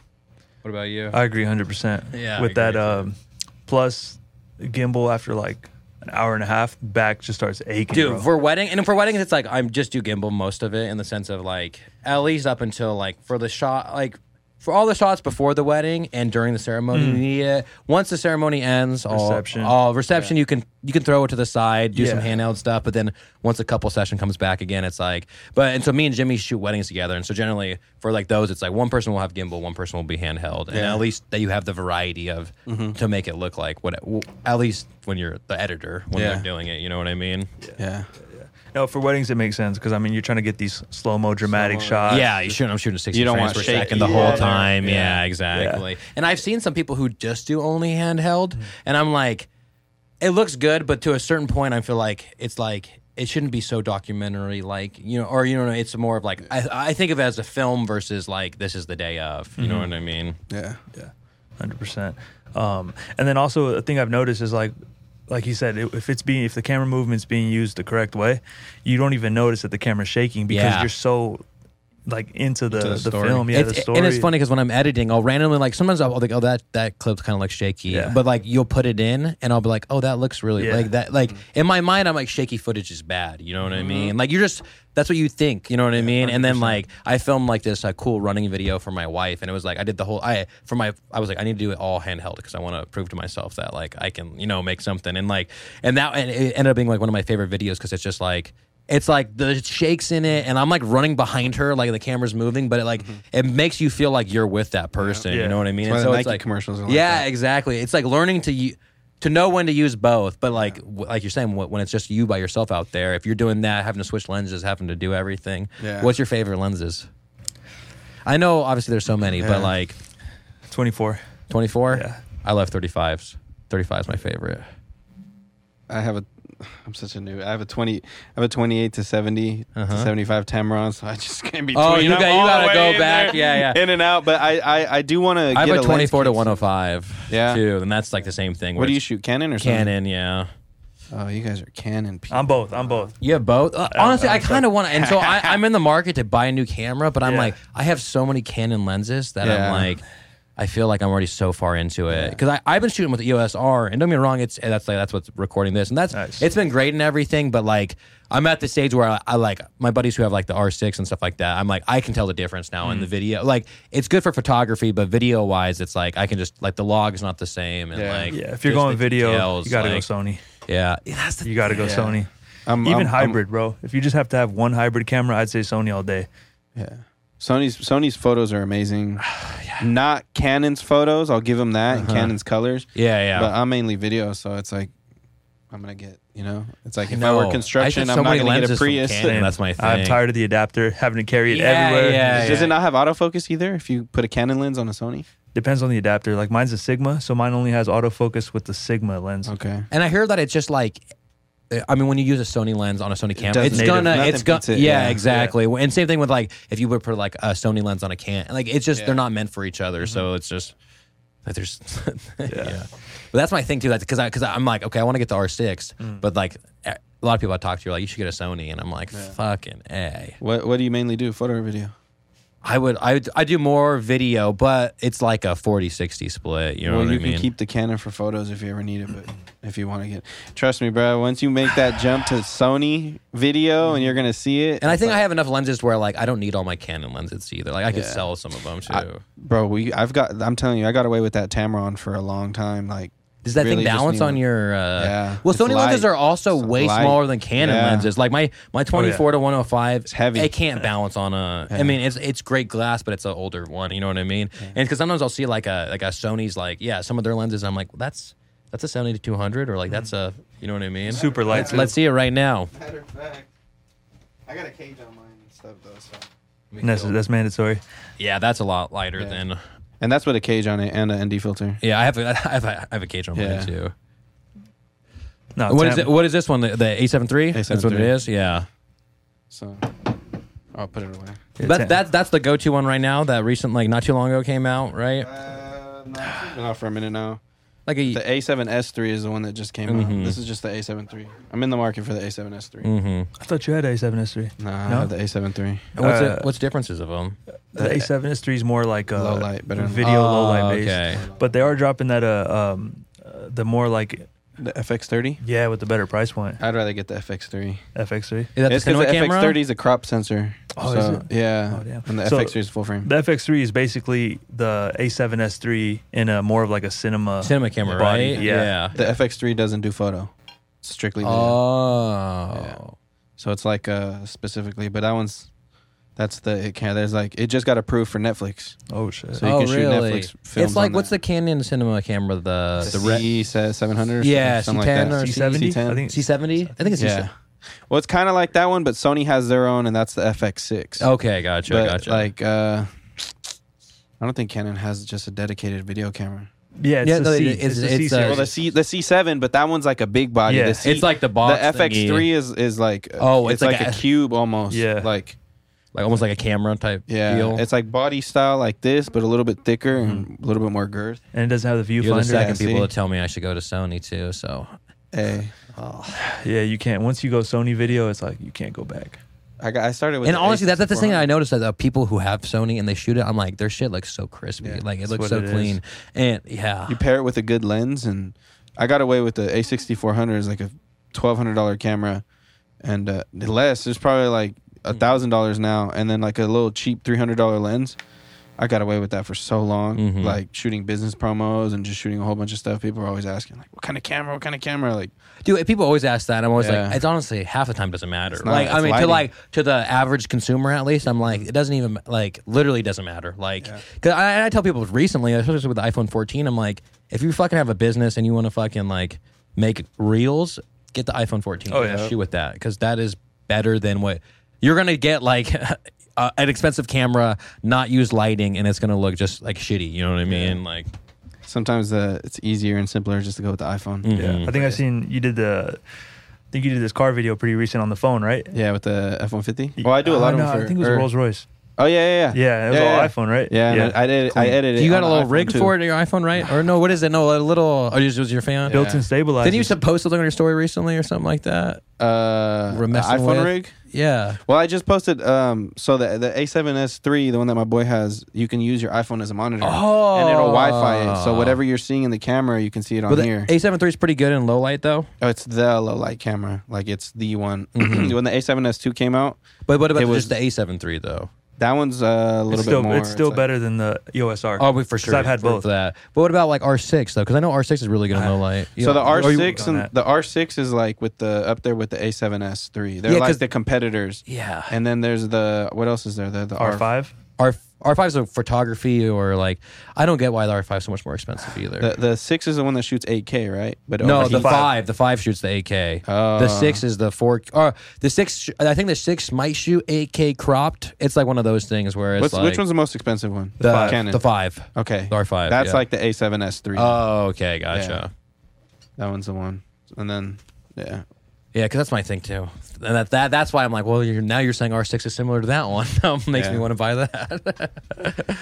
It's tough, bro. You both recommend Sony though, for video? I would say for sure. Rent one or something for like a week. Get kind of familiar with it, because you're not going to pick it up and absolutely love it. You're going to have to. It's a learning curve, a little bit, not crazy learning curve, but coming from Canon to Sony, it's a little bit different. But then once you figure it out and you dial it in, it's. But the A7 III can also shoot photos too. Yeah. Okay, so A7 III is tailored to both. It's.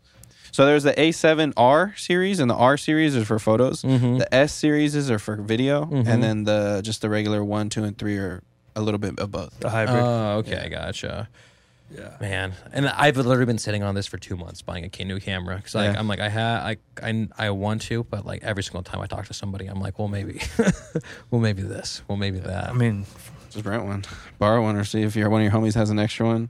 I got an A6400. You want to let me know? I'll let you borrow for a week. Yeah, just to kind of feel it out. Just feel it out, feel it, and I'll let you borrow it with that lens, and you'll see it's like.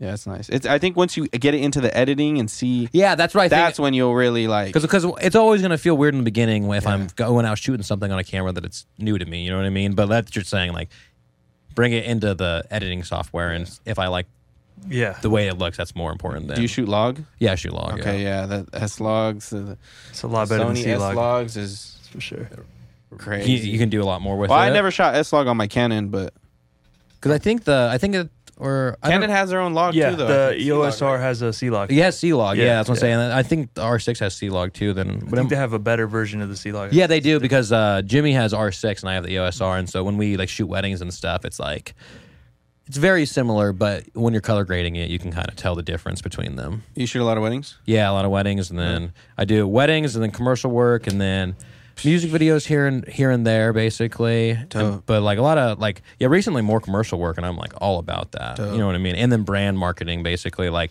events for breweries or events for whatever, the random stuff like that. Then you're mostly music videos?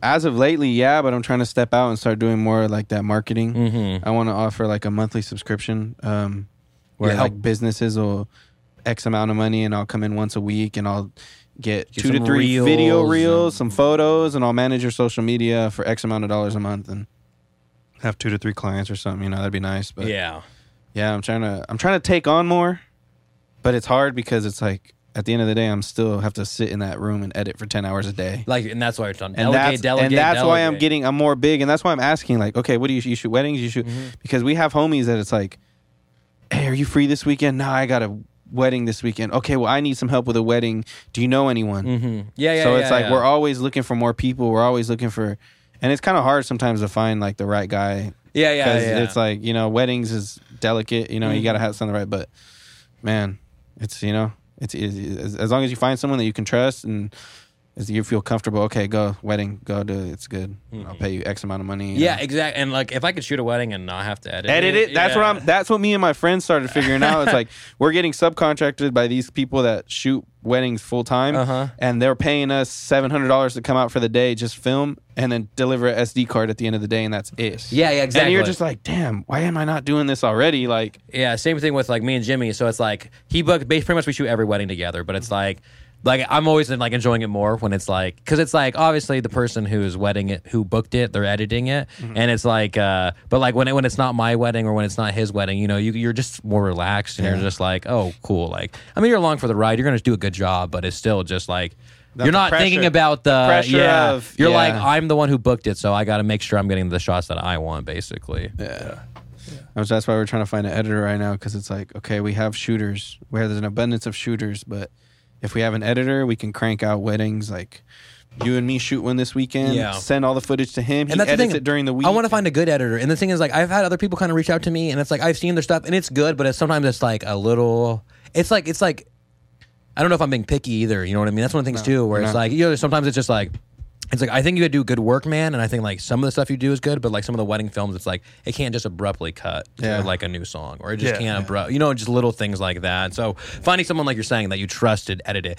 I would shoot more weddings if I found like a good editor. Yeah. You know what I mean? That you could just like be like, oh, here's the footage, like, and then just know that they're gonna cut it up and know exactly what to cut and put what, when, where. Yeah, exactly. But what I did realize from doing so many weddings is like, if you get them to read their vows on camera, it makes the whole editing process so much easier. It's like more documentary film work where you're just matching what they're saying and overlaying. And it doesn't matter what the shots, too much. But like when there's no narration to it at all, and you have to like visually make it. I'm like putting all this film grain in it, making it look black and white randomly. Doing all this stuff to supplement for the fact that there's no one talking and leading the story. You know what I mean? Damn. So you mic up the bride and groom every time? So generally, and that's what my package. That's more too, but people have been doing it as well, and it's so much better on editing audio, too. Huh? Yeah, and so my whole thing is like the bride and groom have to read their vows to the camera prior to the ceremony. So I don't want to have to rely on like it being up there with them and they're reading their vows. Like interference. Exactly. So I just started using the Zoom recorder, like the H1N or whatever, and I just have this Rode lapel mic. And that shit's a game changer. Because before I was using like my boom mics or whatever. And I didn't really realize the difference too much. Until you got the lapel? Yeah, I got the lapel. And it was like, I was like, holy shit, this is so clear. Like, this sounds like this. You know what I mean? So I started doing that. And like, since then, I was like, this shit sounds so good. And like, we did a wedding in Monterey. It was hella windy on a beach. And I'm talking like the wedding, like we're on the beach. Right here is where the ceremony's going on.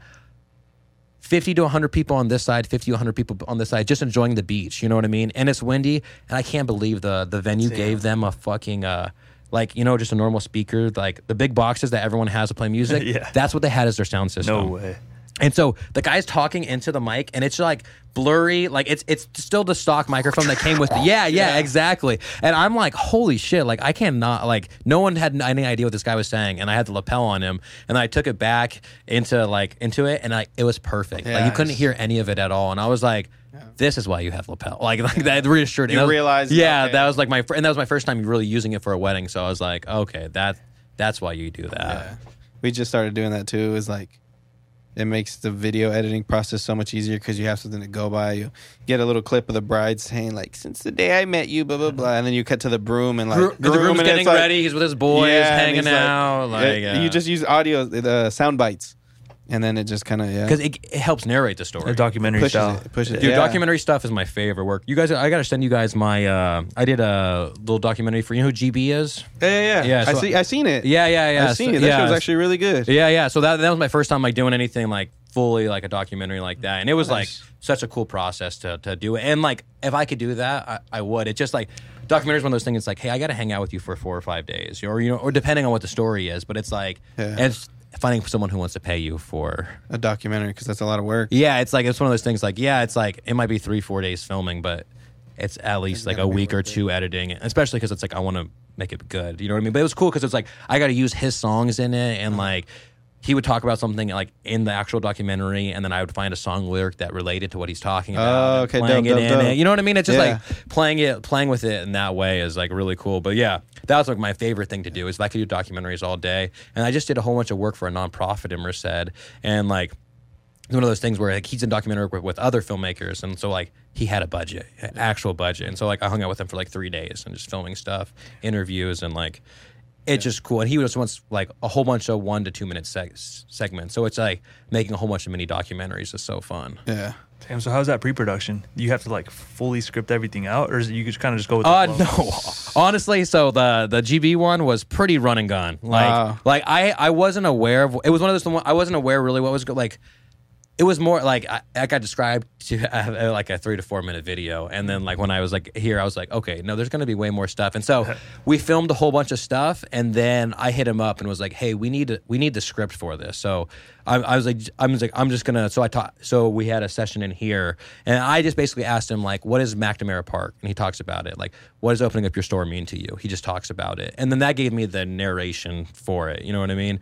And then for the Restore Merced one, it was kind of like, I'm not the biggest on pre-production, and I feel like I'll have like ideas of shots and stuff, and I'll kind of write those down. But like I kind of like sometimes if I have a shot list, I'm too focused on the shot list and not in the moment of being like, actually, that's a better angle if I do this instead of just focused on that. And so that one was like, and he kind of had an agenda of what he wanted to do. And so it's like me looking at that and then just finding shots to mix with it, basically. But yeah, it's really fun. I'd rather do like documentary filmmaking. Like, yeah, that would be my. I feel that. I can edit that and be happy and I'm enjoying it. You know what I mean? But like sometimes with like a music video or with a wedding, it's like by the time you're editing it, you're like the money's gone. It's not, but like you already got it. You know what I mean? Like it's like a month and a half later, and I'm like, still I'm this wedding film for you. Man. But I tell everybody for wedding films, 2 months. Like give me 2 months. Yeah. Because like. And I'm like, what do you want to watch your wedding film 2 weeks later for? Like, you know what I mean? Like, you don't. No one needs. It just happened. Yeah. Yeah. Exactly. I think I did on this last one. I think I did a 30-day turnaround. Oh, that's it was hard. Yeah, a little hard on myself. That's why I always tell somebody I would go a month and a half to 2.5 months, just because like it's like we're talking about in the beginning. I don't know what work I'm about to say yes to sometimes. Yeah. Somebody might take some work next month, and it'll push that video. Mm-hmm. Yeah. That's me right now. I have this wedding that I literally just finished up, and it's like. We shot this back like 3 months ago. But it's like, I'm sorry, bro. I just got super busy. I've been out of the office, and weddings take a lot of time to edit. And so that's why when you were talking about getting an editor for weddings, I'm like, oh, if I had a good editor for weddings, I would book weddings like crazy, right? Yeah, and that's my thing. That's why I tell people like 6-7 weddings a year, and I'm good off that. Especially because I know like literally, honestly, I'd probably take 2 weeks editing, like fully 2 weeks editing it. You know what I mean? Because it's like I feel like I always have rounds like of it. You know, it's like okay, let me put the skeleton together, get the B-roll together, the audio, and then after that, it's like I always put the sauce on it at the very end. You know, when you're color grading it, put some film grain on it and some titles, everything else. Overlays. You know what I mean? Yeah. But I always start by giving them like a 1 minute reel of it, though. How I get my feet wet. Man, I was like, sorry, bro. Here's a sneak preview, though. By myself like a month. And if you're listening to this, I'm sorry. Yeah, I know the same thing, though. But yeah, I was like, here's the first minute, bro. I'll get it to you ASAP. I tell them I was like, first month I'll get you guys a minute highlight reel of it, and then I'll get you. And that kind of gets you like, and I usually use like a lot of that same clips. Like in the beginning of every wedding film, I put like a mini wedding film in front of it. So it's like put a projector sound and like clips are flashing and stuff like that. And then it's like their names come up at the end. You know what I mean? You kind of get like a rhythm down for it or whatever. Yeah. But yeah, I wouldn't. If I was going to get paid to do wedding films, I feel like I would be like, no, pay me a lot. You know what I mean? That's like, if I can get someone who's like $500 to $800 on wanting to edit a wedding film that's really good, I'm game with that. But this podcast is brought to you by Creepy Kawaii, a locally owned art gallery located at 1742 Canal Street, right here in downtown Merced. Creepy Kawaii features art, spray paint, events, clothing, Asian import, snacks, and more. Now, you can go down to the shop, visit it, or you could go to her website, www.creepykawaiidesigns.com, or for more information, you can follow their Instagram. It's at Creepy Kawaii Designs. Patty runs Creepy Kawaii, you guys, and it's just such a cool thing. She always puts on for the art community. So please go out there, go check her out, and go support her. Thanks again, Patty. This podcast is brought to you by Lisa Haynes. She's a home loan specialist that helps you prepare to jump into one of the most exciting times of your life, becoming a home owner. Now, if you have any questions, if you have any concerns, or you just want to see what you qualify for, you can reach out to her by her phone number at 209-769-1877. Once again, that's 209-769-1877, or follow her on Instagram at Coffee and Home Loans, at Coffee and Home Loans. Thanks again, Lisa. This podcast is brought to you by the Sisters of the Valley. Located right here in the heart of the Central Valley, these sisters make homegrown healing products from CBD. So they make CBD salves, they make CBD tinctures, CBD oils, and mushroom coffee. They believe that you need to heal your body the safe way, the way nature intended it. Now you can find their products at sistersofthevalley.org and follow them on Instagram at Sisters of the Valley. Once again, sistersofthevalley.org is where they sell their products, and you can follow them on Instagram at Sisters of the Valley.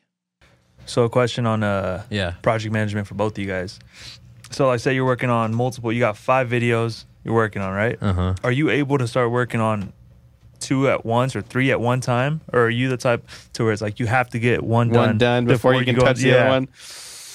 I think it depends for me. Like for For wedding films, I cannot start 2 at one time. You know what I mean? Yeah. Like no way. But if it's I feel like if it's 2 different things, I can do it. So if maybe it's like a brand video or event video, and I'm working on a wedding film at the same time, and then if it's some like social media thing, I can kind of mix and manage those. But if it's like 2 music videos or 2 wedding films or something like that, I can't.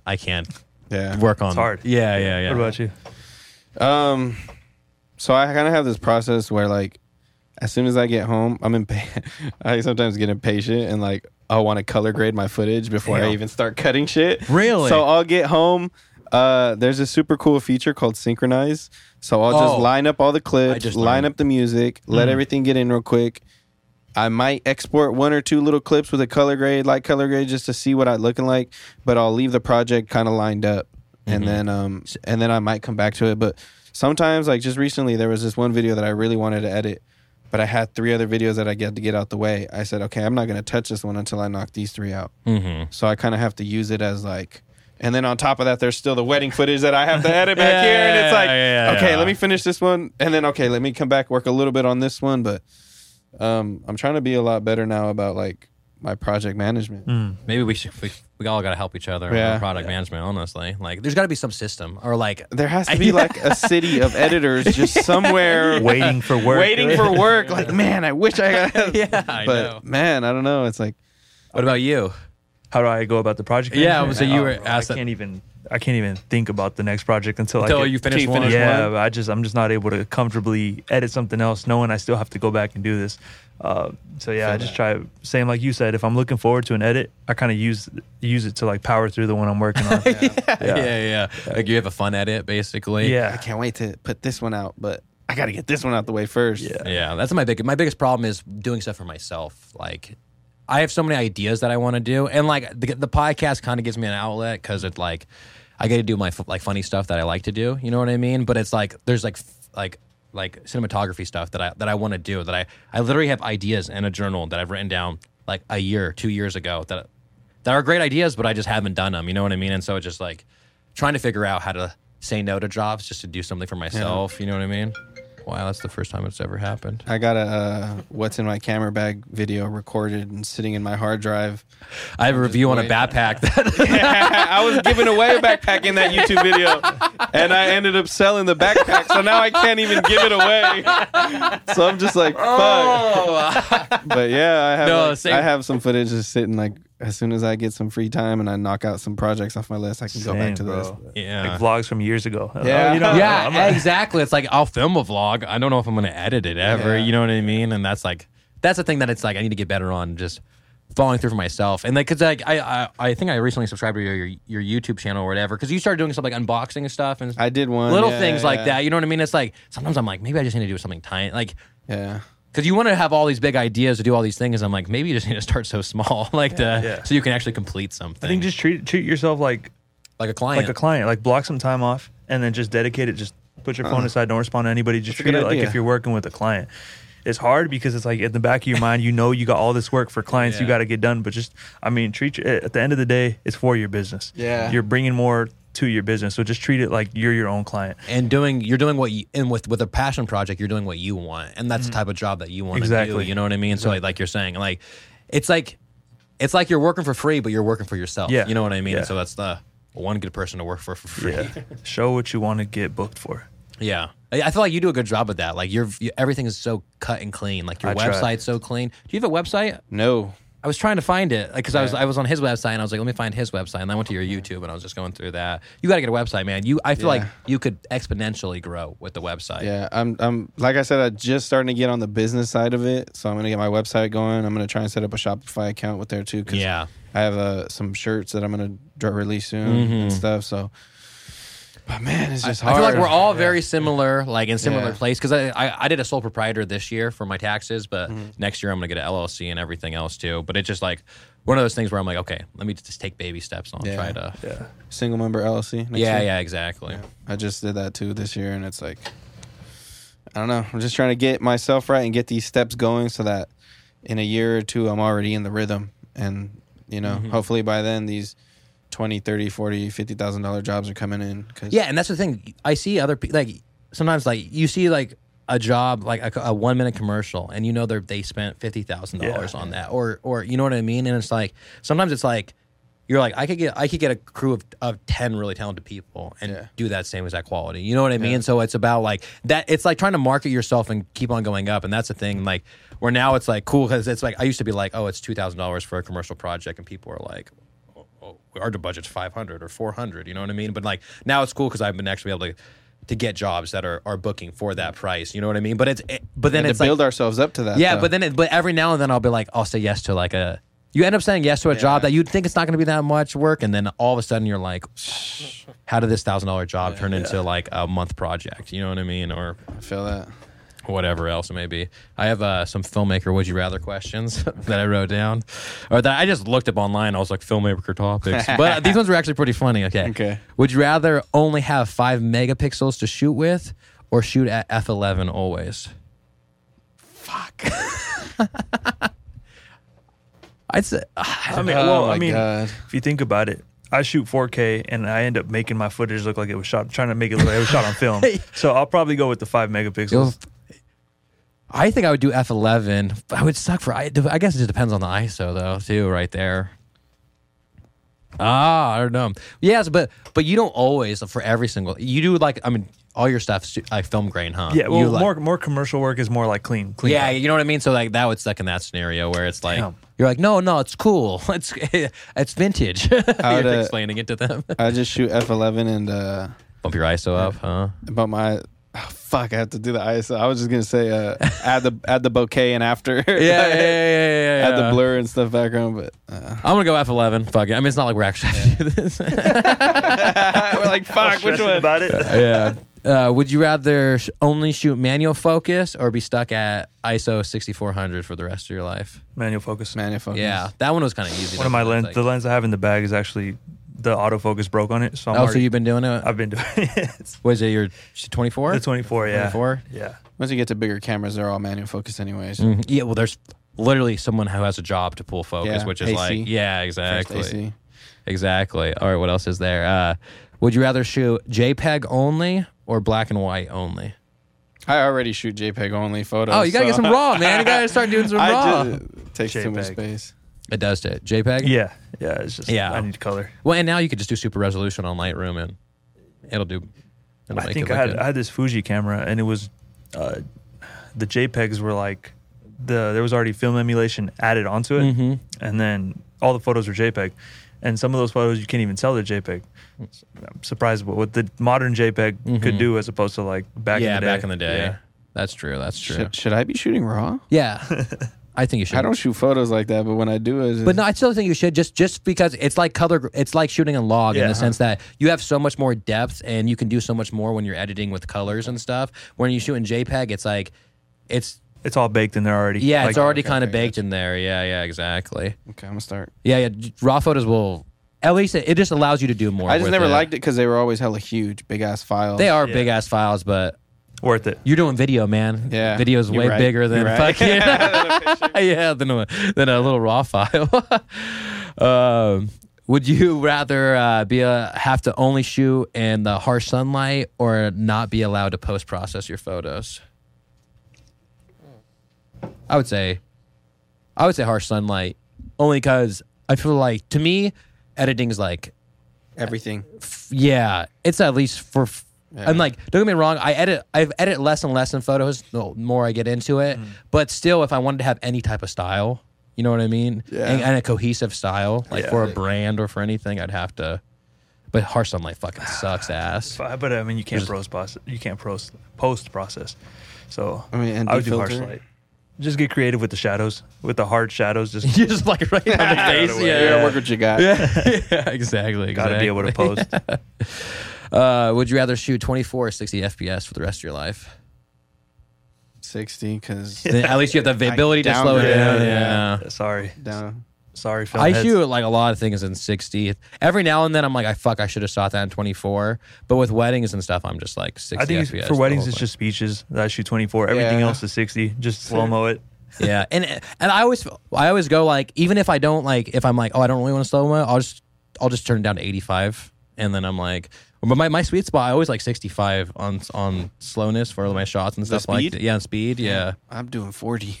40 every. Well, I feel like it's like super slow mo. Yeah, and I do that in certain shots. You know what I mean? But there's sometimes where I'm like, if I'm going from like a shot that's at 65 and I want to like slowly go into like a normal speed one, the next clip I'll do 85 and the next clip I'll do like 90. Like I just to like kind of make it ramp it smoother. Yeah, exactly. You should have you ever tried doing a 4K 30 FPS and then slowing it down to 80%? Oh, is that the kind of similar? It gives a dreamlike. It's like a dreamlike motion, so it's not and I never regular speed, but it's like a dream. And I never shoot in 30 FPS. Me honestly. either. But my camera only goes 4K 30. It doesn't do 4K 60. So if I ever did want to, oh really? It doesn't do 4K. The A7 III doesn't do. See, that's my only thing. Is I do a lot of real estate, and so my real estate is like I do 60 frames per second. I guess I wouldn't have to do 4K. Does 1080. Though. It does 1080 is fine for real estate. But that's why I want that A7S III, because especially for weddings, I don't like jumping back and forth between 24 and 60, and I want to shoot all my weddings in 4K, but I only have 1080, 60, so it's like... yeah. And then you just edit like on an M1 laptop, or what? Yeah, I just got the M1 Pro. Yeah, okay, gotcha. Because I have yet to start... Well, it's because that has a crop sensor for 4K. That's why I don't shoot on that one. But like, that's my thing too. I was like, I just want to start doing 4K because it's like... You crop in for everything anyways, and 4K gives you so much more where it's like, if you didn't get a close-up shot, oh, well, guess what? You did get a close-up shot. You know what I mean? The 4K crop is crazy. Yeah. Because you crop in and it's it's what a 1080 normal 1080 would be. Yeah. And it's just fucking, it's wild to me. It's cheat code. Yeah, exactly. And then the last one is, would you rather only be allowed to use the same camera forever or the same computer forever? Fuck, probably. I would say same camera in today's day and age. Because if you can have lens, something... right? Yeah, I think you could, same camera. Okay. Yeah. Same camera. Yeah. Camera, yeah. Because there's no way that this is going to... Last. Yeah. Yeah. Software updates. Yeah, once you start getting into... Oh, well, you don't have to worry about that because you got the same camera. Oh, no. Fuck, that's a hard one, actually. That's actually a hard one. I'm taking the camera. Well, I'm thinking film. So if I'm shooting film, then I don't really have to worry about... So do you shoot a lot on film? I don't shoot as much as I used to, but I used to shoot a lot of film. Yeah. But then but you add a lot of grain to your photos, though, too? Like, or, yes, so I try emulating. Stylized ones, right? Yeah. So sometimes you can't even tell what's film and what's... Well, and that's the thing, when I was looking at your stuff, well, I feel like a lot of it is film grain, right? Or I feel like you have that vibe. Mm-hmm. But like, I was thinking that, too. I was like, I wonder if... because I don't shoot any type of film at all. Like as in like film. Mm-hmm. And so I'm always like, I have no idea because I do the same thing. I just add film because I think it looks cool. But yeah, I shoot both. That's cool. You shoot any film at all? You're more video though, huh? I'm like strictly video, honestly. People hit me up for photos, but I'm like, it's so different. I'm just send them. It's weird that it's so different. Yeah, it's weird that it's so different too. Yeah. It is. Yeah, I just got into video actually. I mean, I've done it before, like just kind of playing around with it, seeing what I could do. But it wasn't until COVID, because I'm like, if I'm gonna be able to do this full time, I mean, I could do a photo, but if I'm able to do video and execute it as well, then it's just adding more to my arsenal. It's a little more I always value. think it's weird when people like, well, see, video is different. I feel like if you learn video, photography is a little easier to jump into. Or in the sense of like, there's some people who are photographers who like do not know like one thing about video. You know what I mean? And I'm like, how? Like, it's just it's a different setting on your same thing that you use every day. You know what I mean? Like, because I think video is the harder one to learn because it's not, there's rules. You shoot to edit, you know what I mean? Where like you're kind of just, if you're getting good shots when you're, I don't know, when you're taking photos, it's not as, it's motion picture. Yeah, exactly. So it's like getting motion picture and also putting it together to where you're creating a story. Mm-hmm. So it's a lot more thought that goes into it than just getting a nice photo. No, I agree. Wow. Cameras. Over here thinking like, it really is just, video is just a bunch of pictures. Yeah, and all the frames. You know what I mean? It's just like so many different frames. Have you ever tried shooting like actual like 8mm or 16mm film? Bro. Stewie has a camera that he does with, and the footage that came out of it was crazy, but... It's crazy that Tarantino still uses that for his modern day film. Yeah. Still use the film, and I'm like... It's expensive too. Yeah. Expensive. How it's so I can't, my mind can't even I can't even understand why that would still look good. You know what I mean? In the sense of like, you would think like the modern day stuff would look better, but how does that film still, and it gives it a completely different vibe than like all Tarantino films. Like, it's just like they look different. But that's why I like Fuji Pictures. Fuji Pictures look cool. Like Fuji has really good pictures. Yeah. I'd They take have Fuji over Nikon. All day. all day. All day. All day. But no, because Fuji's like has their color profile is like it's unique, but it's almost like dull. I don't know how to describe it. Like with their blacks are different. Their greens are like super, like more on the blue side. Yeah. And it's like saturated. It's crazy. Yeah, I love Where their like greens. everyone always talks about Canon colors. Don't get me wrong, Canon colors are great, but like Fuji just looks different to where I'm like, oh, I wonder why that. Like, why do I like that photo so much more? Have you guys heard of Valandis? He's Oh, from yeah, Detroit, yeah. but he shoots a lot of. He's just like strictly Fuji. And Yeah. he does a lot of crazy photos. I just met. I was at the Sisters of the Valley, who I was talking about earlier, and so I do like they have like these moon ceremonies and stuff, and like I come out once a month and film stuff for them. So I was out there doing that, and there's this photographer and videographer from Miami out there, and I was like, oh, like, hey, what's up, man? Like I'm their videographer or whatever, and he was like, oh, I just hopped on a flight yesterday to come here to check this out. I was like, oh, really? I was like, what do you do? And he like he shoots he works at the gym that like Kamaru Usman and fucking a whole I forget all the other UFC fighters though. There's a gym in Miami and he's like their personal photographer and that's what he does. And so but like literally I went from like meeting this guy to like I ended up giving him a ride back to the Amtrak and all this stuff, but just like broing out. But such a cool dude. Like That's sick. yeah, just so many photos with so many like cool people, but like it was just so cool because I was just like with photographers, it's like if I'm at a gig and you're a photographer or videographer, I'm like, oh cool, like I like My hey man, people. yeah, we're gonna be hanging out like today. Like doesn't matter if we're shooting for different people or whatever. It's just like if it's an event or something like that. Yeah, weddings. I always first thing I do is go find the photographer. Oh, that's what I do. What's yeah. up, man? How you doing? What's your name? Cool. Mm-hmm. I'm gonna be right behind you Best all friends day. today. yeah. I was like, You hey, do if I'm your in your thing. way, I'm gonna just shoot over your shoulder. Yeah. Oh, my favorite is like, especially with posing, like when it's couple session, it's like the girls when they're like putting out like the shoes and like the rings and everything like that. I'm like, I'm so glad you're here. Like you're here. And every now and then it'll be like, I'll be like doing the photography for a wedding. And I'm like, well, I gotta figure this part out now. Yeah, that's tight. It's easy to just shadow them. You They're kind of already learn. setting up the shot. Yeah. Yeah, and You learn do a lot from the photographer. Mm-hmm. Like, and for posing, girls are. I always feel like girl photographers are so good at posing couples. Oh, they're the like they're so good No at doubt. posing couples. For me, I'm like finding the right words to say. That's like what I mean? Appropriate. Yeah, exactly. And some girls are like, "Oh, suck in your stomach," like da da da da, and I'm like, poke your chest out a little bit. yeah. For me, I'm like, Okay, suck it in. put your tits a little higher, like as a guy does it. I'll be like,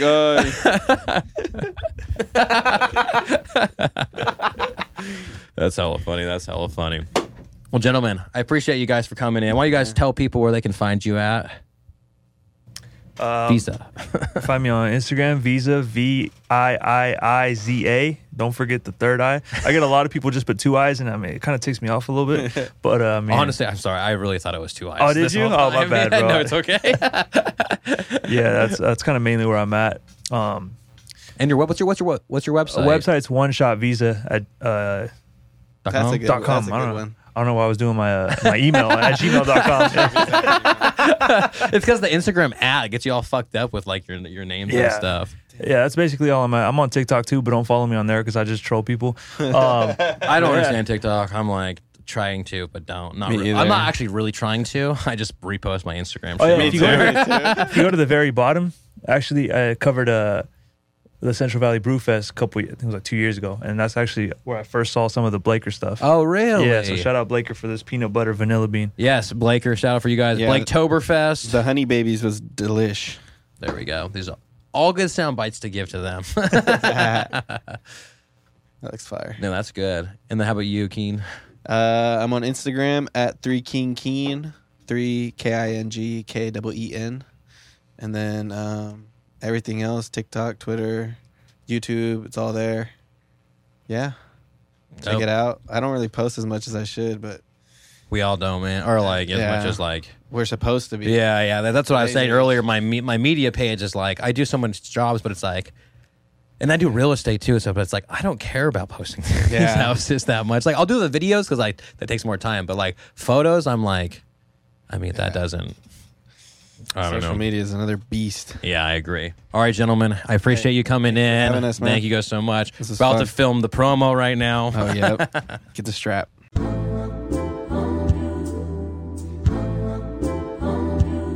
You know that I'm gonna love you. I talk to God every day praying that I'm gonna make it. Opportunity coming my way, shit, I'm gonna take it. Fake it to make it, nah, never been on that fake shit, nigga, face it. For real. Waiting for your time to shine, shit, you might get blinded. Don't wait for a reminder, here's a couple of free diamonds. The climate changing, we coming out of hibernation. The conversations about who's high, who's not. Who got the clout, who got it now, who got it figured out. Niggas sucking too much dick, they got the biggest mouth. Shots ringing out, bring them out. You gotta bring them out. For real. I would say that I love you, but I might be lying. And I try to stay grounded, but I might be flying. 2 tries to fail, 2 dire in jail. 2 night I prevail, but I get slime as a snail. Yeah. Yeah. It's the end of an era. Yeah, let's have a heart-to-heart. Walk with me, go and park the car. Spark cigars, blowing smoke up towards the furthest stars. Our Father, your God, oh Lord, Jesus Christ. Food for thought faithfully, free the feeble mind. Can't cheat the price. Money, pussy is power, respect. Those are the keys to life. If love is blind, we're teaching how to increase your sight. Feast your eyes. Realize your net worth is your network. Ride your wave, learn how to web surf. Become an expert. Effort is just to try, and to try is just to fail. So I shall prevail until I'm dead or in jail. Only time could tell. Heaven to hell, well I already felt the burning flames. One thing for certain, after that furnace came, shit, I deserve the fame. No pain, no gain, no guts, all glory. I ain't ashamed to share my story. I tell it all, baby, don't you worry. They vision blurry, in other words, let the hating start. Cause we in the club, sipping spades, diamonds breaking hearts. Shit, we breaking hearts. The love be the same. Yeah. Young Cash.